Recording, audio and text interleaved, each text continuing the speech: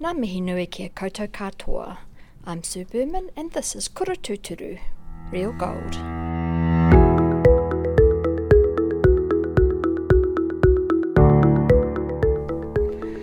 Today I'm on level 2 in the reading room of Tāmaki Pātaka Kōrero. And I'm meeting with Andrew Henry, the principal of Aotearoa New Zealand Printed Collections. Kia ora, Andrew, thanks so much for making time today. Kia ora, Sue. So, wow, what are we looking at here today? Something with a lot of colour.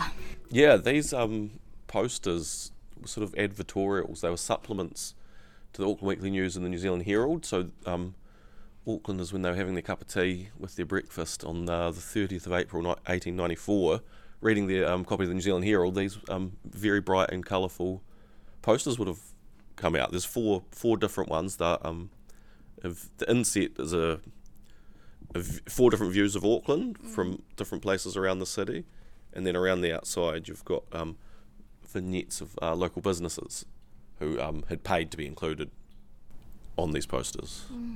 Gosh, I'm so kind of surprised really that it's 19th century printing, because it really feels much more modern. Totally, yeah. The first presentation colour lithograph or chromolithograph was with the Auckland Weekly News in 1888, so it was a relatively new thing for New Zealanders, and they were intended to be put on the wall or to be looked at. So yeah, a novel thing. What happened is that these are part of a series that were commissioned by a firm, F.W. Niven, who are a Melbourne and Ballarat-based printing company. They didn't print these ones, but they did print a whole bunch of others throughout the rest of the country, like starting down in Dunedin and Invercargill and going all the way up through Wellington. And these ones, the reason why they're the same style, and they've both got Union Shipping Line sponsorship on them. So even though this F.W. Niven is not mentioned on these, that's part of the same series, and they've got the same advertising contractor, a man called Wellesley A. Parker.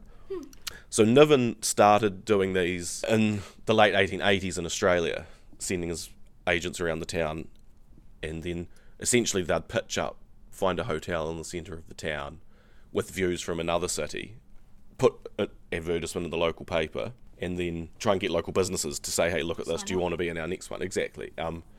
And it's part of these were very popular in the late 19th century, sort of bird's eye views of cities and panoramic maps. Even, there was this statistic, I saw one on display in the Huntington Library, and they were saying there was the label under that said that 5,000 of these had been printed in North America alone.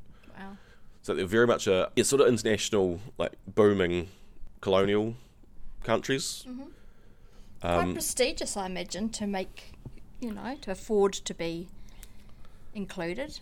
Yeah, I think so. It's interesting though. When the ad man Wellesley A. Parker turned up to Wellington, he was being hailed in the New Zealand Times as the world's greatest advertising agent. But there's no Coldian stains in the Wellington posters, so he wasn't perfect. But yeah, as you can see in the ones we're looking at here, you've got Campbell and Brown's Domain Brewery in there, Milne and Choice up there. Yeah, but they still did them for small towns as well. Like there's ones for Eltham, there's some for Ashburton. So it was big business and popular enough that this firm based in Ballarat in Melbourne would send their advertiser all around New Zealand. He pops up in the Pacific in Honolulu trying to sell advertising for something that they'd print. But like I said before, the Tāmaki, the Auckland posters, are the only ones that don't have printed and published by F.W. Niven on them, because Wilson and Horton's lithographic and colour printer printed them, because the publishers of the Herald and the Auckland Weekly News, their print works was advanced enough that they could actually be printed here in Auckland. So they were still sort of arranged and advertised, got the advertising done by this man, Wellesley Parker, the Australian, but then they were printed here. What they did was send photographers out who would take photos of the businesses. Yeah. Then they'd go back to Australia, and the lithographers would engrave the images on stones, and then they use a different colour when they're printing it for a different stone, for each colour. It's quite a complex colour palette too. It's not like, well, I suppose it's for colour, but I was going to ask it. It's described printing on these by Rosalind Johnson, who wrote a huge thesis on the history of colour printing in Aotearoa, New Zealand. This is a stipple style, and the colours were built using warm tones, yellow and orange, both light and dark, with the blacks and greys employed to add shading and darker tones. Yeah. Very cool. I So 10 to 14 colour, I think it would be printed as. Maybe less. It's got great detail. I was going to say, from my eye, it looks like they're drawn or photographed, and I wondered whether some of these, views, Auckland view from the windmill and Auckland view from Karangahape Road. And this one on the wall, Auckland view from the harbour, is probably someone went up a mast and took a photo, like Henry Winkleman. Yeah, exactly. I thought they might be Winkleman-based photographs. Well, someone else could have done it, but that looks like the same method, right? So then you're looking down. And the right time period too. Yeah. Yeah. Awesome. So tell me about how these posters have come into our collection. Are they a recent acquisition? Yeah, about a year. Mid-April last year, I think we purchased them. Down at on High Street at Anna Dunsheath's Rear Bookstore. They were just on the wall. Oh, amazing. But yeah, funnily enough, one had been this. I think the Invercargill one had been in an issue of New Zealand Memories last year, and there is this great book called Wellington at Work in the 1890s, which uses the Wellington posters combined with a cyclopedia for that year to sort of recreate what commerce was like in Victorian Wellington. The authors of that were Beverly Randall and Hugh Price. It's got a clever, really interesting little book. So these have kind of been known about. They've also featured in the New Zealand Poster book. There's a couple. So yeah, people have known about this. And when we put the blog up, a lot of people were commenting on Facebook, I've been interested in these posters. So people sort of know about them. They're around. But it's not, considering they were printing, I saw one estimate in looking on Papers Past that they were going to print 40,000 copies of these. Not that many have survived, which is not that surprising because, in libraries we used to dispose of inserts and supplements to the newspapers. But I saw a blog post, there's some in the Wellington Public Library of the Wellington sheets. The ones in the New Zealand Poster book from the Hocken Library. And then there's a few in Turnbull's website, and then National Library Australia have got some interesting ones as well, because I guess they were printed over there. Yeah, part of that fashion.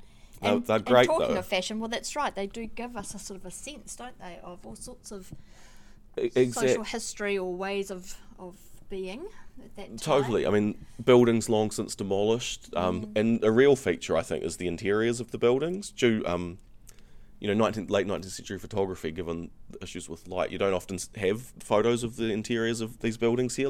True. Look at the Star Hotel on Albert Street. That looks like a wonderful place to have lunch. And, you can see the dress of the people patronising the shops, the people working in some of these huge, big industries.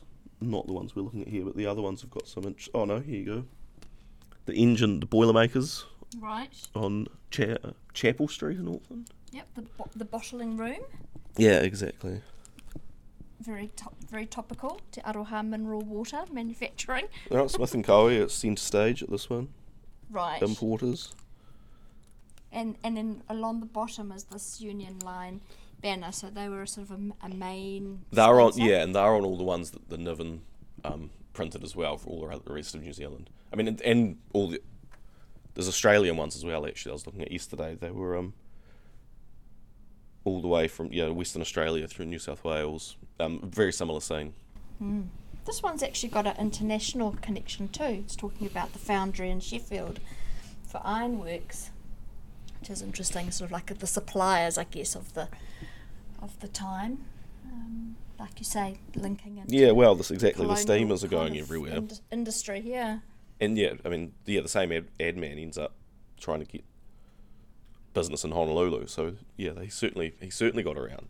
He stayed at the Star Hotel when he was in Auckland, which is, where is he? Yeah, sorry, he used Orham's Hotel when he was in Auckland, which is up where the Sky City Theatre is now. And just put in the papers for a few weeks, come and see me. He showed them, because Auckland was a bit later. This was April 1894, 1893. They started publishing the ones from down south. And Wellington was earlier that year. But I mean, he could have the views from the Australian ones as well. Yeah, I really like that detail in your blog that people can go and look at. It will be linked in the information below. But where you have been able to identify where places are now, you've mentioned the site of the Cordis. Yeah, that was one of them. Windmill and The windmill was where the Cordis Hotel is now, so it's looking down that way. So obviously people can learn more from your blog and they can see these online, so we'll put the links into that as well. But of course for the rest of this month they're very welcome to come in and look at the real article. The size is substantial, they do stand out. Like I said, people would have been quite happy for these to pop out of the Herald when they were sitting there. And I think people would have put them on their walls. It definitely would have wow factor. It was interesting, in the newspapers at the time they were sort of pitching them as people, as interested tourists, potential migrants, and also as a memento for people who had lived in the city and moved on. Because obviously, there was population was moving around, mobile population in those This is times. interesting, this baking powder advert prior to Edmonds. This is Hudson's, bound to rise instead of sure to rise. Featuring lots of hot air balloons. Yeah. Very. The actual quote, as to encourage people to buy their issues of the Herald that day, was saying that the posters would give people at a distance an idea of the character and capabilities of the city.